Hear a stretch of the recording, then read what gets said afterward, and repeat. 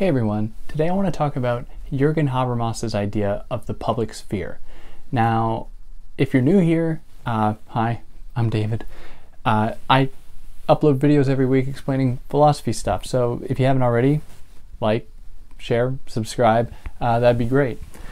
Now, before jumping into it as well, if you want to follow me, you can do that on Instagram at theory_and_philosophy. If you're watching this on YouTube, you can find it in podcast form where there shouldn't be any ads.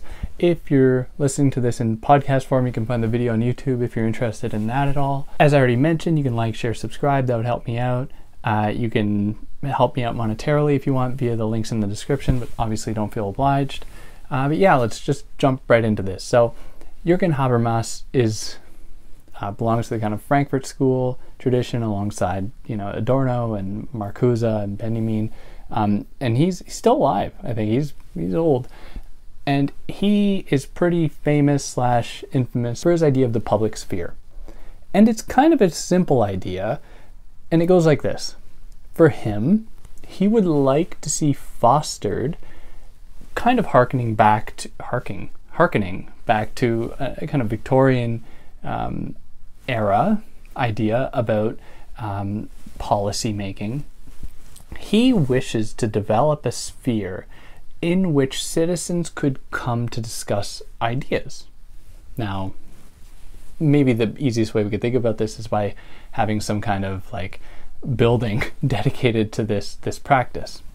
But it goes through a few different phases. Firstly, it depends upon a certain stage in, human development or societal development when people have ample access to information. Certainly the internet could be a catalyst for this. Having access to information, to have the capacity to contact or at least be heard by people in authority, which can also be facilitated by the internet.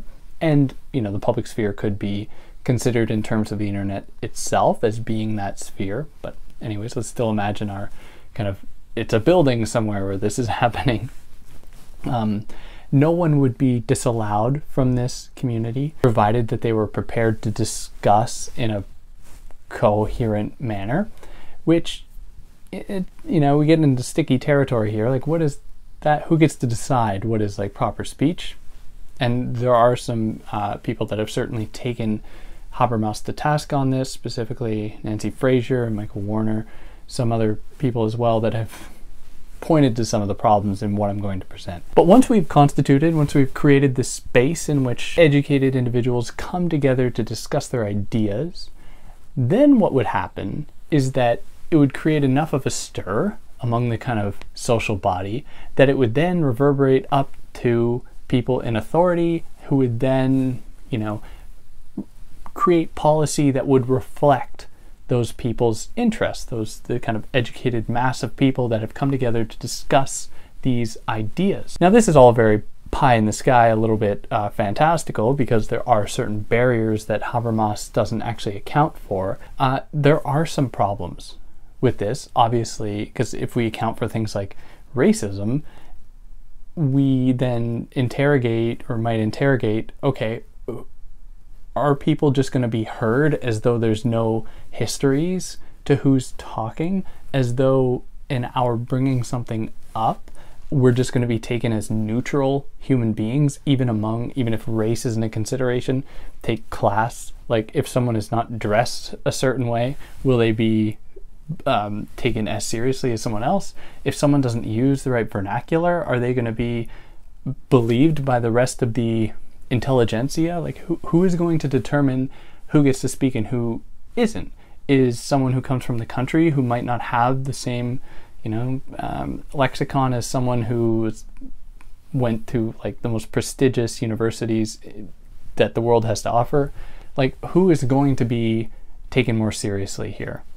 And so there is that problem. But for him, Habermas, this is the demonstration of a kind of really fruitful democracy, because it implies that people are educated and that they are able to put their education into practice and to essentially make use of it in a way that betters the social body as a whole. And that's really it. There's really not much more to it than that. It's a short piece, and it's pretty important. So, if you were had to read this for a class, chances are I just gave you everything you're going to need. But yeah, check it out. If go read it. Check out Nancy Fraser's work, or Michael Warner, who've taken this stuff up, and be pretty helpful for you to understand and contextualize and problematize what Habermas is on about. But yeah, so click one of these sides for another video, and then see you next time. Take care.